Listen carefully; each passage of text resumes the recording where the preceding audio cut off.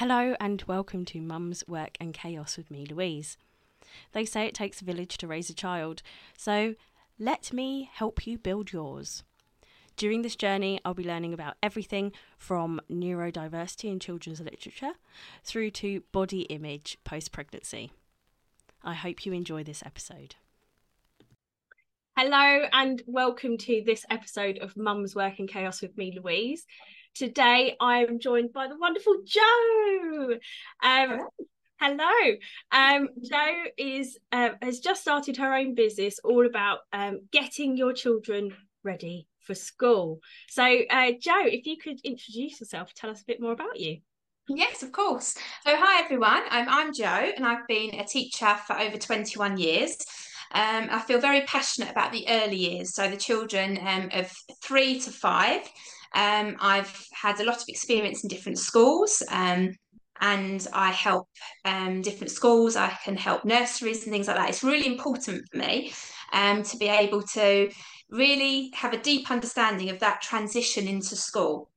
So, being an early years teacher, especially, I find it's really important that you work with parents and children about starting school. It's such a big thing to start school, and the children feel very differently about it, and the parents do. So, it's really important to help everybody, and that's where my new business comes into play.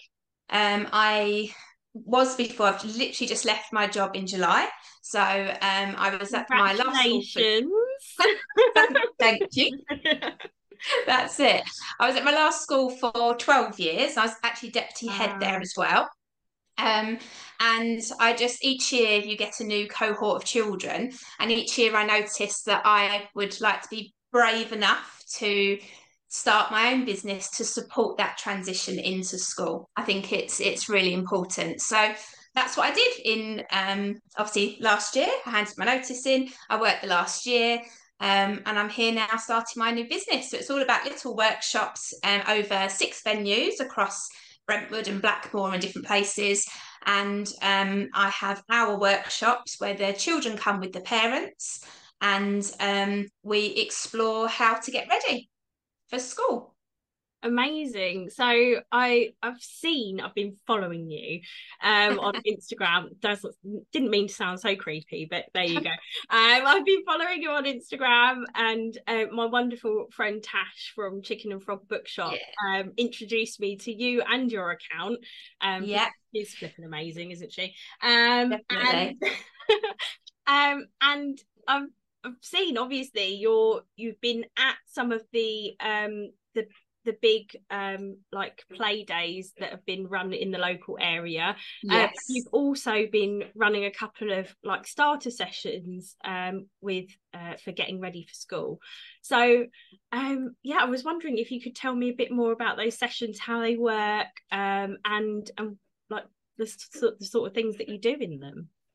Yeah, of course. So originally I was planning to start in September, but then I had lots of people come to me and say, as the children who will be starting in September, could I provide an opportunity to start a little bit earlier? So of course I jumped at that chance. And I started a 4-week block where the parents and children could work with me in 2 venues, and it gave me an opportunity to explore what I'm going to be doing in more detail in September. So it's been a really good opportunity. I've worked with lots of different activities, and how I plan those activities, I go around all the areas of learning. So there's 7 areas of learning in the EYFS curriculum. And I've sort of thought about what do they really need to know, and explored all of those areas in detail. I also focus on a book of the event as well, of the workshop, because I feel good quality books is really important. And that's obviously when I've worked with Natasha from the Chicken and Frog as well previously, because I was English coordinator as well. I know how important it is, to have good quality books and to share language and to just sort of talk about the book, talk about what's happening, ask questions and get that deep understanding of the text. It's really important. So that's part of the workshop. But all the other areas, so communication, understanding, following instructions, and we looked at some creative development, and that might be through small world activities. We've looked at different textures, So, for example, one of the activities was a magical world, and we had natural objects in a tray, but with textures of pasta or lentils, with unicorns and magical keys. And it's all about that language and that discussion of what do you think they're doing, where are they going, what are the keys for? And it's not giving the answers, it's extracting the language from the children. I think it's really important to do that. And it's about developing their creative ideas. We've also, I had a theme each time. So we did shape, we looked at number, we looked at formation of letters. And we also have focused a lot on gross motor and fine motor development as well, because that's really important to get those little fingers developing, so that they're able, for the long-term goal, to be able to do the writing and to be able to do the mark making and things like that. So yeah, we've had lots of fun, and I've had some nice reviews, which has been really lovely, because obviously it was just 4 weeks. But when I start in September, they're going to be blocks of either 5, 6, or 7, because they're going to match term time. Oh, amazing. For schools, so it works with the schools. Yeah. Yeah. That's so cool. And like, I mean, you know, from my lockdown experience of becoming a teacher, parent, person, you know, Yeah.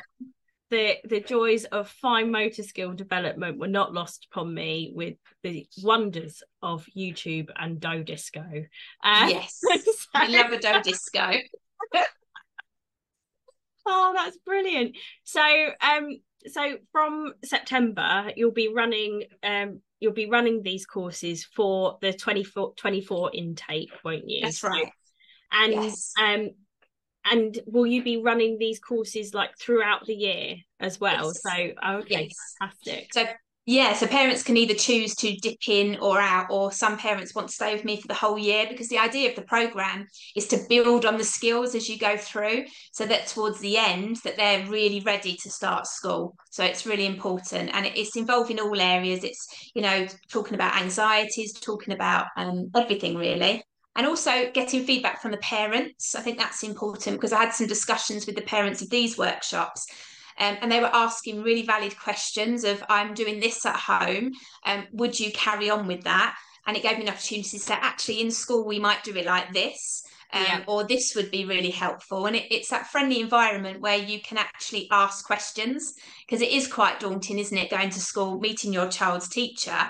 Whereas I'm hoping to develop that relationship where you can ask me anything and I can help you with that sound knowledge of what it's like going to school and being that reception teacher.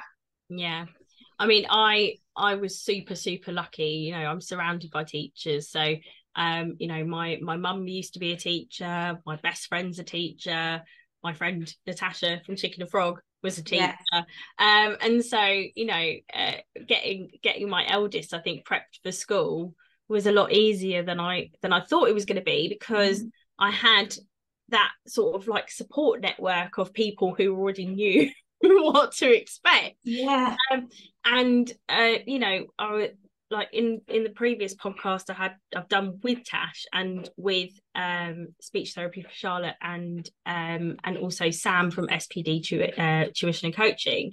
We talked about lots of ways that we could sort of like allay anxieties and, you know, help children who are neurotypical and neurodiverse get ready for school and things like that as well. And, you know, it's things like, you know, was like showing them the website for school so that they could get used to the idea of, oh, we wear this school uniform, this is what it looks like, you know, or walking to school or driving to school so they could see what the journey would be like. I don't think that parents really, I think parents a lot of the time are thinking, oh yeah, I'm doing this for my child, and don't actually realise that it's actually really helpful for them as well. I was quite anxious about everything. It was like, where do I park? How long does it take to walk from where I'm parking to the school? I love to plan everything out just to make sure, because I hate being the one that's late. I am honest, mum. I am always late, but I hate it. So I try and plan it out. And so, you know, like we did all of those things, but you touched on it already as well, with like the language and the way we talk to our children and the way we do things. Charlotte actually raised something really that I didn't even realise I'd done, that could be quite anxiety inducing for your child, and that was actually just calling school big school. Because to you, they're going up, it's a bigger school, it's big school. To them, that could sound like every child in the whole entire world goes to this one school, and it could be quite fear inducing. So, like, actually, we've got to be conscious of even the language we use around our children, as well, don't we? Yeah. And something that I think you'll absolutely love that that Sam mentioned as well was, like, our children, when they're in a home environment or a nursery environment or preschool environment, they tend to do a lot of their learning in a play-based way, standing up. Yeah. And so actually, like, getting your child ready for seated learning as well is quite important. So it really is. And my favorite thing when the children do first start school is being able to sit on the carpet, because you'd be surprised at the amount of children that cannot cross their legs. So they'll cross their ankles, or they'll cross part of it. So it's adorable when they first start. So anything like that to help, it really is lovely to just sit on the floor with your legs crossed, because you've got 30 odd children in the class. They can't all be with the legs everywhere. So foundation is, especially in a majority of settings, it's still very play based. And especially the outdoor learnings, they get those activities and those times to be able to be physical, moving around. But there are times where it is different at nurseries and preschools, where the children do have to sit down and they do have to listen to certain focus, carpet time, things like that. And some children find that really difficult. You've got whole class and whole school assemblies. You've got different activities like that. And if the children aren't used to sitting down, it can be. I always remember one year where I had, we went to assembly and I had one child just stand up, and I sort of said, "Oh, come in." He said, "No, I'm bored now. I want to go." And it was in front of the whole school, and I thought, "Oh, bless him. I understand." But you've just got to sit and listen for a little bit longer. So hard, it's brilliant. That age is just the best age to work with. They do make me laugh constantly. It's brilliant. And they come, and actually that's what they thought. They thought, "I want to go now. I'm fed up of sitting down." It's so funny though, as well, as the honesty and the so how candid they actually are with their comments is just brilliant, isn't it? It is brilliant. And you wouldn't want to change that, because it's all about being honest, isn't it? It's about them being able to share who they are in the classroom setting. So I think it's definitely a good thing. Fantastic. Do you know what? When I was talking to Sam about seated learning, I was honestly, like, thinking about sitting in a chair. It hadn't even crossed my mind about having to sit cross-legged, because I do it all the time. My eldest does it all the time. We both sit on the floor cross-legged and we'll read a book, and but I don't think I've ever paid attention to whether my 3-year-old, who's starting school in September 24, can do that. I will have to test it out now and find out. We'll have to find out. But that's crazy. And when it comes to fine motor skills, it's not just about holding a pen and writing a name, is it? It's also about like doing your school uniform up and things as well after PE. It's absolutely everything. And my advice would be to a lot of parents is to practice the creative side of the fine motor skills. So it's as simple as, if you're pegging out the washing on your line, get some pegs and get the children to just help you on the line, or to use their fingers to put a peg on a cup or a cardboard box, a cereal box, things like that. It's about lacing cards. It's about getting pasta from a pasta. If you're cooking pasta and you want to give them a little piece of string and say, "Oh, 5 of these on while I'm doing this." So it's activities like that where you wouldn't necessarily think they're learning, but they're practicing those skills all the time. My God. I feel like I'm learning so much right now. And they're all busy things that they can do while you're busy as well, aren't they? They're things to keep them busy while you're busy, which is just what you need over summer holidays. That's it. And it's real life. You've got parents that are doing real jobs, real life, and it's just, how can you bring that in. So you're cooking, you've got pasta, let's do that. You've got different pasta shapes, let's sort them into different bowls. You have your own set, I'll do these. So it's little things like that, activities where you're using everyday objects. You don't go out and buy things, it's using things you already have, using things you've already had, and just see what you can do with them, be creative.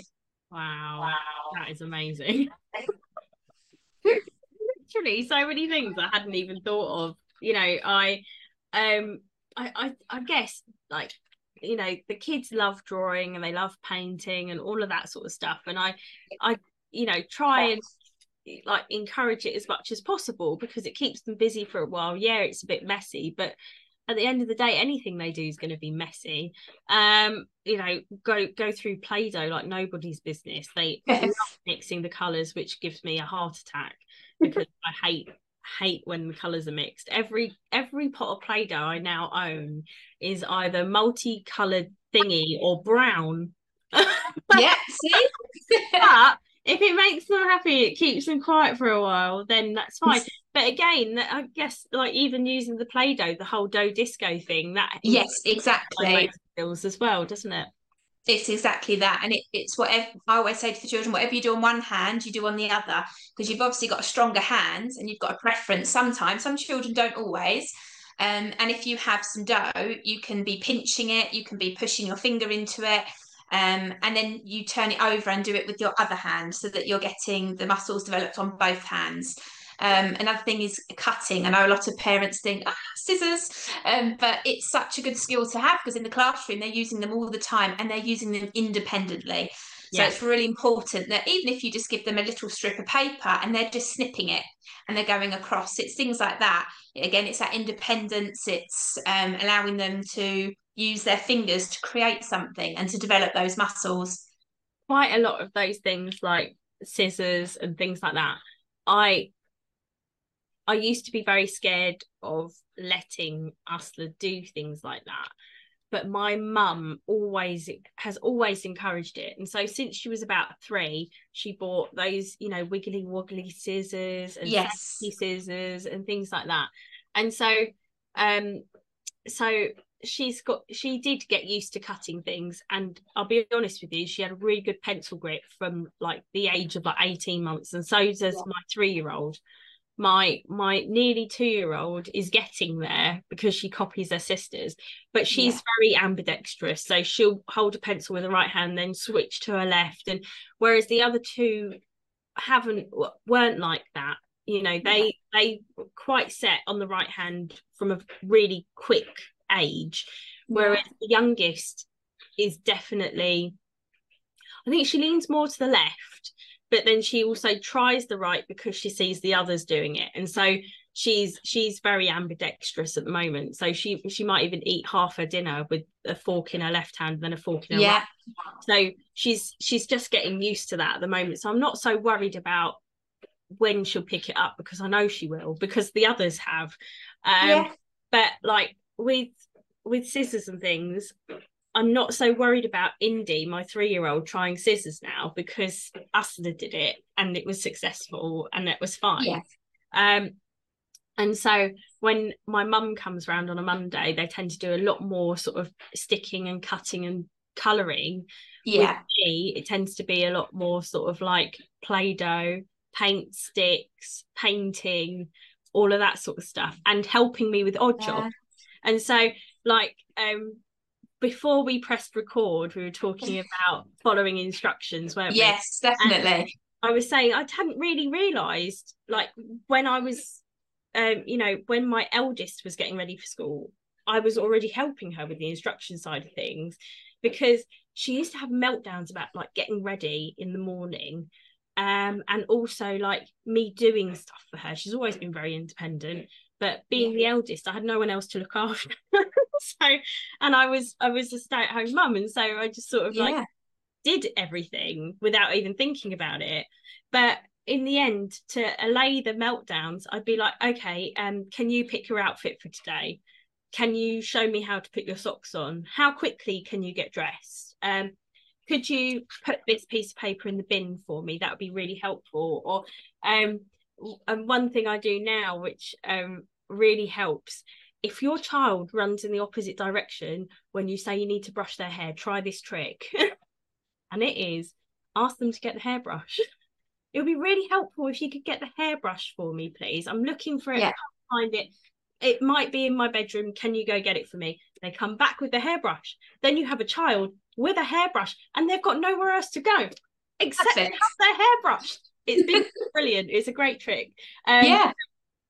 I hadn't realised that like those sorts of things were actually helping her get ready for school. And I mean, yeah.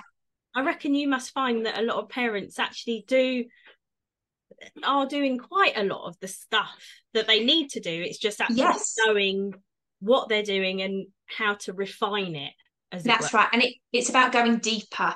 Yeah. I think because if you think you have a class of 30 children, you cannot be taking everyone's jumper off. It's things like that. So it's about those independent skills. It's about being able to take shoes and socks off. It's being able to dress yourself, getting your own PE kit, and then get out of it again. And it's a lot about self-care, and the children love responsibility. So if you say, oh, I wonder who can take their jumper off, I'm going to close my eyes, and when I open them I'm going to see who's done it. You've got so many children having a good go, and it's a tricky thing. Children get their arms stuck, they try to put their armhole, if they're putting it back on, over their head and not the head. There's so many different things that they do, but they're trying so hard. And it's about being positive and not saying no, that's wrong. It's about saying that is fantastic, what a good try, let's try this. Shall I help you verbally and talking? Because it's so, I get children are getting ready for school in the morning, and I understand parents are rushed. So I have this conversation so many times that they just say, I just don't have time in the mornings. So you always say to them, do it in the when they get in from school, or do it the weekends. Just do it at any time. Pajamas are counted. So before they get into the bath, let them get undressed. So it's not always about their school uniform, and it's about shoes and socks. Let them be independent, because if you're doing an activity like a yoga activity, you might not get changed into their PE kit, but you might take shoes and socks off. Again, they need to be responsible for that. And it's about being aware of what sort of shoes that are appropriate for schools as well. Because if you've got laces and your 4-year-old can't do laces, then they're not going to be independent, and then they're going to get frustrated. So it's giving them the opportunity to be independent. So it's thinking about all of those skills as well. If they've got a coat, can they do it up themselves? Can they do the buttons? Can they undo it? Yes, of course they get stuck, and lots of teachers everywhere help with that, but it's about trying themselves first before they seek help. My younger two go to a little local nursery opposite the school, so it feeds into the school without actually being attached to it, but a lot, they're a Montessori style nursery. They wouldn't say they're Montessori, but they do incorporate a lot of that sort of thing into it. So there's a lot of imaginative play and things like that. But then they also have recently introduced an optional school uniform, an optional school bag, and things like that as well. And so we've taken them up on it because, it saves on laundry for me. Yeah. It gives them less choices to make, which is great. So getting ready for school's faster. But also it means that my middle one, who is getting ready for school, knows she's got a uniform, knows she's got a t-shirt she has to wear for nursery. She's got a bag that she takes with her and brings back every day, so she has to remember her bag, because so many kids in reception or foundation walk in with a bag and then walk out without it. And it's like, where's your homework? Where's your reading book? Where's this? Oh, I left it in the drawer. Oh, I left it on the hook. Oh, I don't know where my cardigan is, because it's hanging on a post in the playground somewhere. Yeah. Technically now a lost cardigan, and that's the 10th one we've gone through this year. So yeah, label everything, guys. Yes, definitely. Yes. We so she's getting used to this idea of, I have to bring my bag home. So like sometimes we'll be at the gate about to leave and she'll be like, oh no, I've got to go back and get my bag. Okay, go get your bag. But they also encourage them to wear like Velcro or slip-on shoes, because then they can put them on, take them off and put them on. And so like from the age of about 18 months when she started nursery, my now 3-year-old could put her own coat on, because they taught them to lay it on the floor upside down, Yes. put their arms on and flip it over their head. Yeah. It became a party trick, and she showed everyone, absolutely everyone in our family, look, I can put my coat on. My nearly 2-year-old has not mastered this yet because she was too young. She's a November baby and my middle one's an April baby, so she had a whole winter to learn, whereas Hannah's not that yet. So this winter she will master it.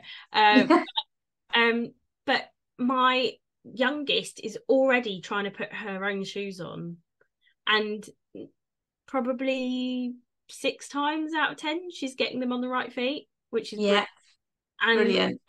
And my 3-year-old, we've stuck those stickers in her shoes, you know, the half circle ones, so that they're good, they're the right way round. Brilliant. And so she knows that she's got them on the right feet, and so she doesn't have to ask. It saves so many questions. So many times they can ask, is it the right feet, mummy? And then you put it the right way around and somehow they get mixed up again. It's like, no. So yeah, those stickers are amazing.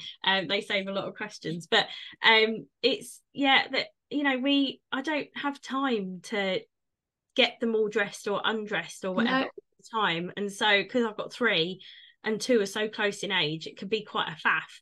And so the 3-year-old can dress herself mostly. It's just socks she struggles with at the moment, which is fair. My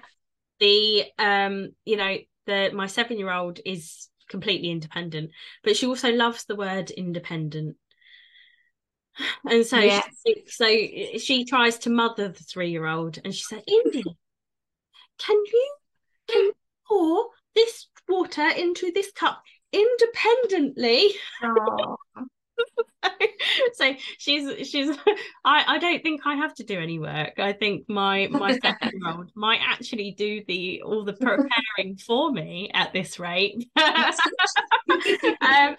yeah, it's just really funny, like watching them together, and the amount of stuff my 3-year-old picks up from my 7-year-old is fantastic. It's great. But the thing is that all of this prep, it doesn't just help the teacher, it doesn't just help the whole class, it helps you at home as well, doesn't it?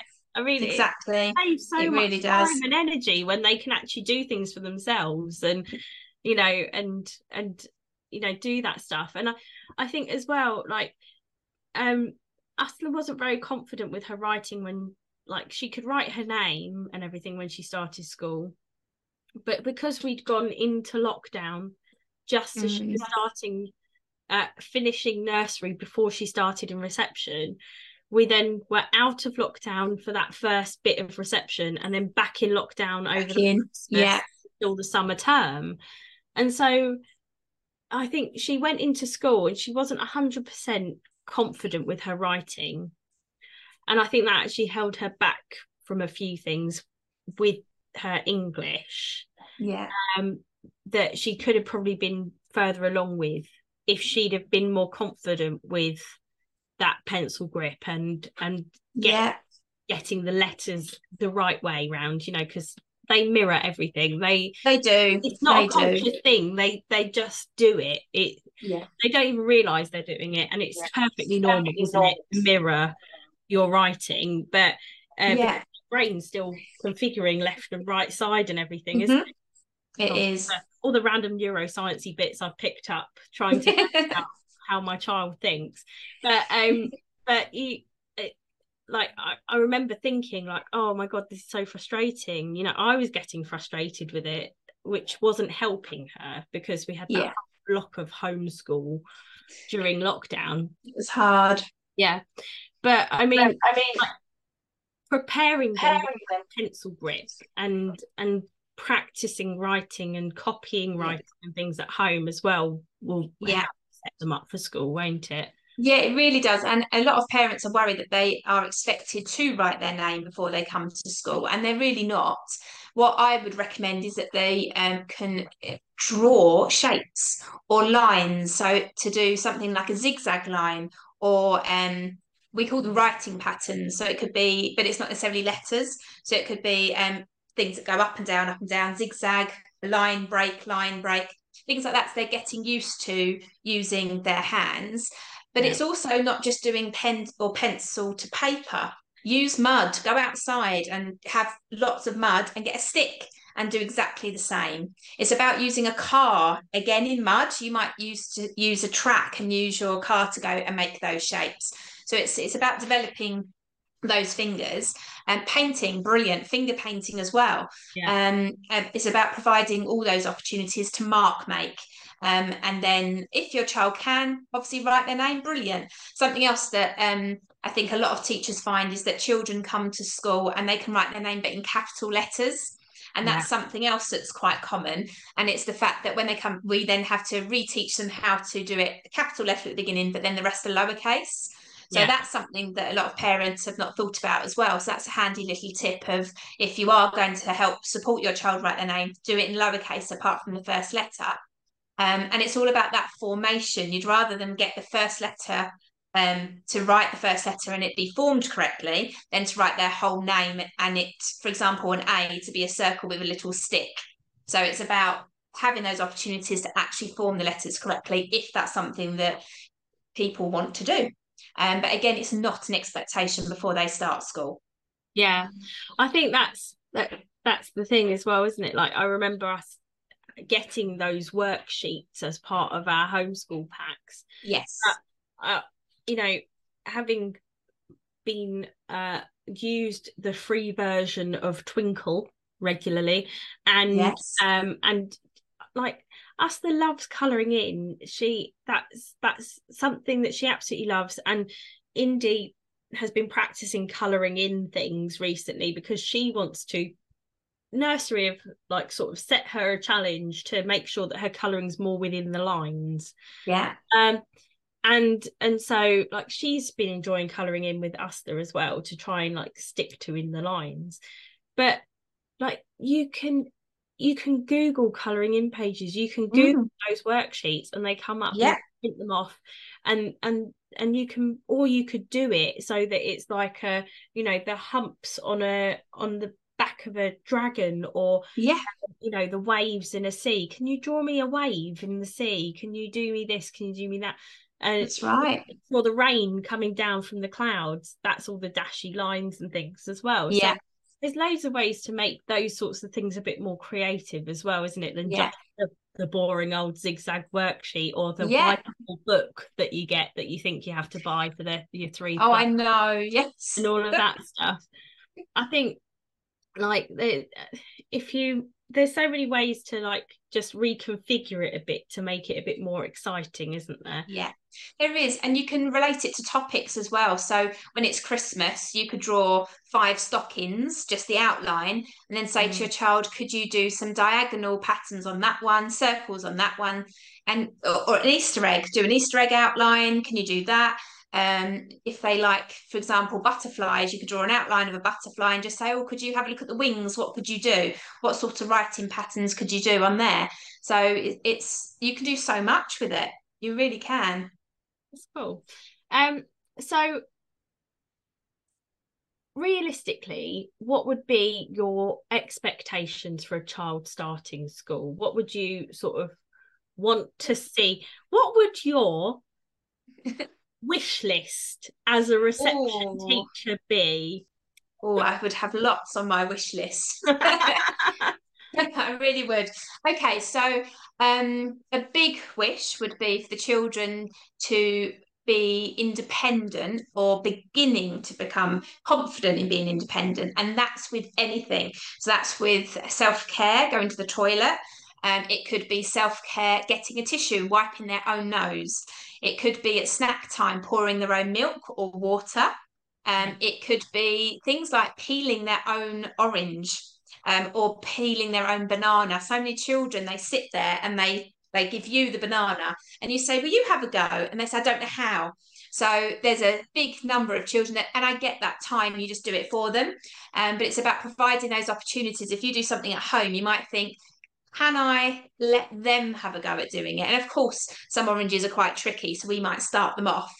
But at school, you are expected to be independent, putting your own apron on.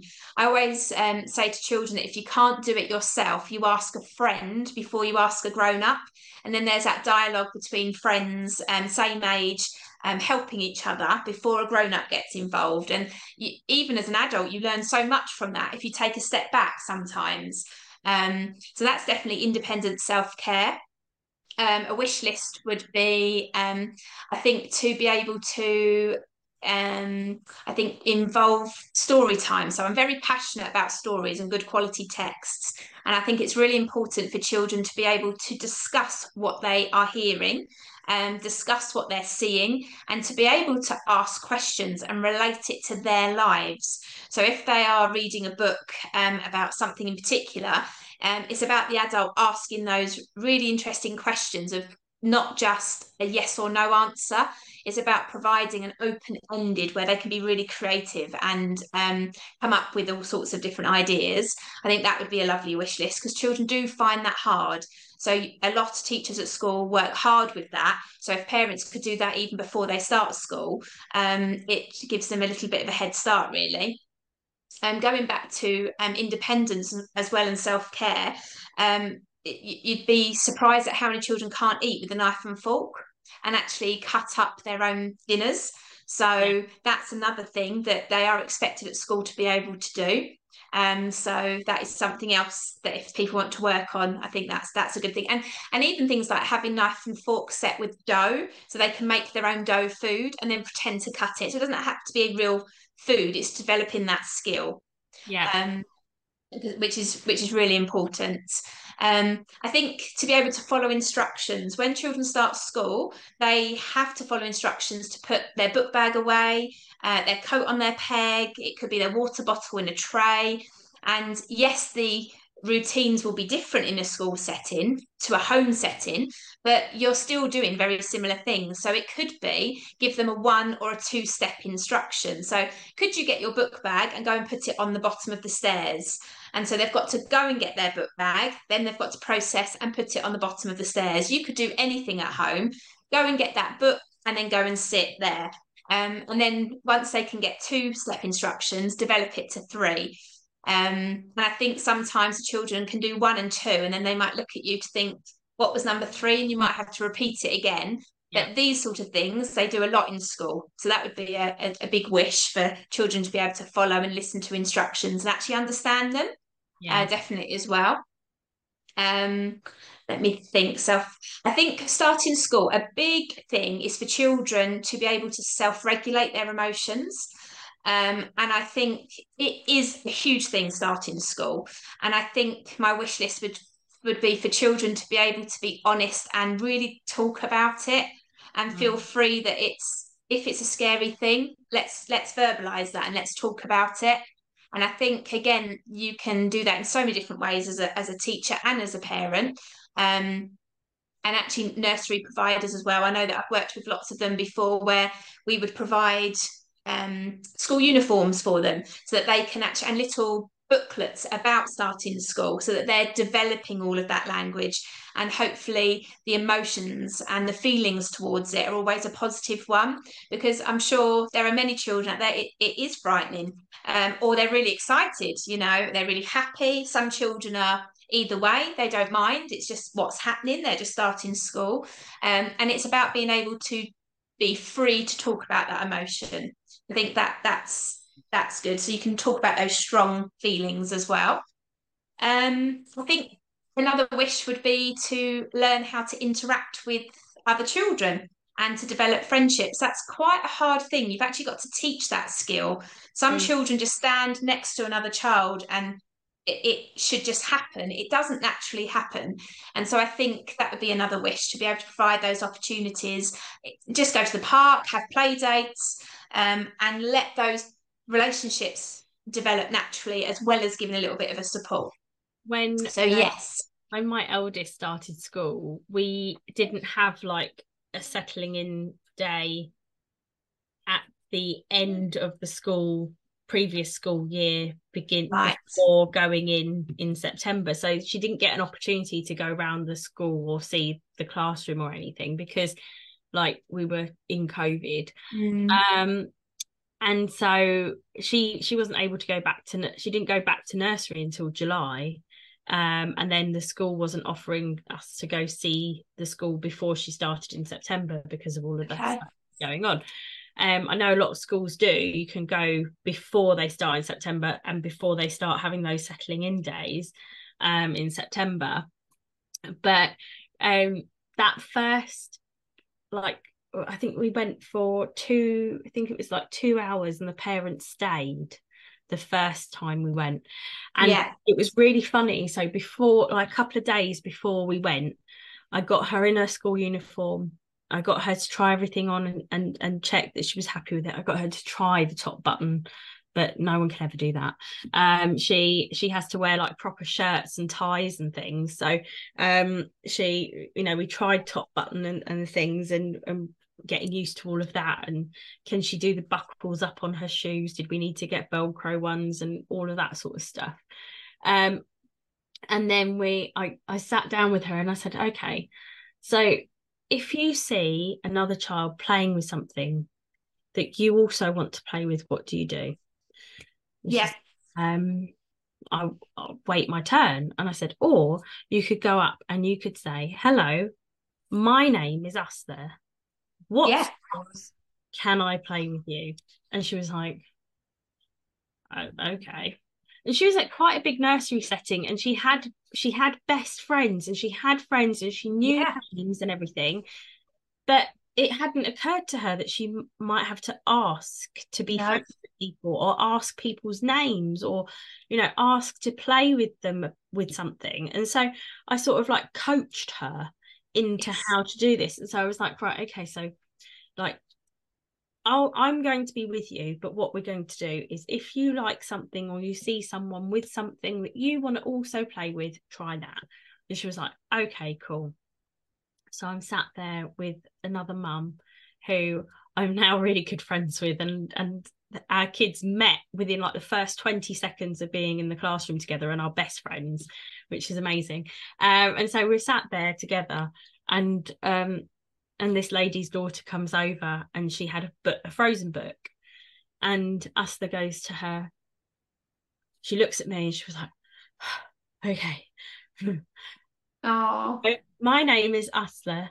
What's your name? And she was like, oh, my name's so-and-so. She was like, okay. I like Frozen too. Can I read that book with you? And they sat on the carpet and read the book together because Asla had learned to read pictures at nursery, which is the first books they get given in reception anyway, isn't it? Is that's right. No words.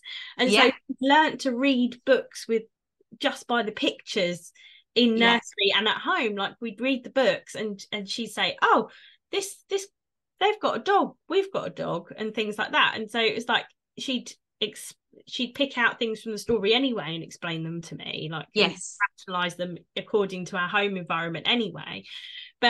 And so it was like I felt like that was my one achievement, was coaching her into how to make friends on the first day, because I had that anxiety, that worry that she wouldn't make any friends. I didn't need to. She's flipping popular. She's got loads of friends. It was I remember being nervous about making friends and moving school when I was a kid. I moved to a different primary school and having to learn to make friends with kids who were already friends. It's hard. Like and so I was like, oh my god, she's got to make friends. It's so hard. It's just really funny, isn't it? So like watching her actually make a friend, I felt okay in the end. Yes. No, it's lovely, isn't it? Because it just comes naturally to some children, other children it really doesn't. And it's giving them the tools to be independent with searching for friendships. It's really important because it's there are so many children that you could put together, but actually it's about them taking ownership over that as well, and looking at children that have got similar interests. And going back to the sharing, a favourite of mine is having a sharing timer. So having a 5 minute timer, and it's called the sharing timer. So if you've got another child that's playing with something you want, they have to take the sharing timer, go over and say, when the timer's finished, can I please have a turn? And the rule is that the child has to say yes, but then they can take the sharing timer after that and do the same again. So that it gives that bit of independence of them actually sharing. Because I think some children think sharing is please give it to me, whereas it's actually no, you've got to take turns. That's the whole point of it, and share it together. So yeah, it's important. I think that's so true. You don't really, they don't even really realize, do they? It's like you have to share, you have to now give it to me. But yeah, it's like when you go to the park and you've got to wait for the swings or wait for your turn on the slide and all of that stuff. It's sort of equates then to other objects and other things. It does, because those spaces are occupied, they can't be in them, whereas the things they can snatch. Yes. Yeah, that's the way it goes in my house. So yeah, it's that sort of thing, isn't it? It's realizing that those spaces and objects are essentially the same, and if it's occupied by a person, you can't have it yet. That's right. You can have it in a bit when that person's done with it. And so yeah, it's all fun and games. And if you have more than one child, you're probably already doing quite a lot of the stuff. Exactly. Yeah. But yeah, no, it sounds amazing. I will be booking on for my middle one, because she's definitely going to need a bit more support, being a COVID baby and quite a shy, slightly nervous child. I think it would do her and myself a lot of good to come along and take part in your sessions as well. So that's fantastic. I'll talk to you about it afterwards. But it's I just think they sound brilliant, and what you're doing is helpful, not just for obviously not just for the teacher, but for the parent and the child. And having, I think, as a parent, you've got so much going on all the time. You've got the juggle of children anyway, and you've got work. Trying to then take the time to find the information you need to do the things to help prepare your children for school can be so difficult and time consuming. So being able to utilize a service such as the one that you provide is really helpful, really useful. And I look forward to taking part. Brilliant. Thank you so much for joining me today. No, thank you. Is there anywhere that people can go to find out more information about you and what you do? Yes, definitely. So I'm on Facebook and Instagram. I've got my own website as well. So on Instagram, I'm School Ready with Jo. You can search for me straight away. And the same with Facebook as well. So it's at School Ready with Jo. And my email, would you like me to share that? Yes. Fabulous. So my email is admin@schoolreadywithjo.co.uk. And then obviously my website is www.schoolreadywithjo.co.uk. Try and remember everything. It's a lot of new things. I've learned a lot since starting the new business. And the website does go into lots of detail about what I've been doing, the theory behind it, the educational side. And I will be updating it as I do lots of different workshops as well. So it gives you an example of the different pictures and shows you, obviously, Instagram and Facebook as well. It has lots of reels and photographs of actually what's happening and the children's work that they produce, or just the variety of activities that we've got. Because the idea as well is to promote activities that you can do at home. It's not just expensive things I've bought in. It's a real mixture so that you can do these activities at home and be inspired to carry on the learning at home. Amazing. And the next event that you're at is the Hutton Recreational Grounds Family Fun Day, isn't it? That's on Friday. Yes, that's right. Yeah. Oh, so an opportunity to, if anyone wants to come and say hi and ask any questions. Yes, it will be my third event that I've done like that. It's different, all of them, but they've been really good fun. Amazing. Well, thank you so much for joining me today. And everyone, I really would encourage you to follow Jo on her socials. I've learned so much already, but it's a great way to keep up with everything that she's doing, and to also be able to navigate to her website from there as well. But thank you very much for joining me today. Thank you. It's been lovely. If you enjoyed this episode of Mum's Work and Chaos, please make sure to subscribe on whatever podcasting channel you're listening on at the moment. Or if you'd like to get involved, feel free to email me at mumsworkandchaos@gmail.com or follow us on Instagram at mumsworkandchaos. See you then.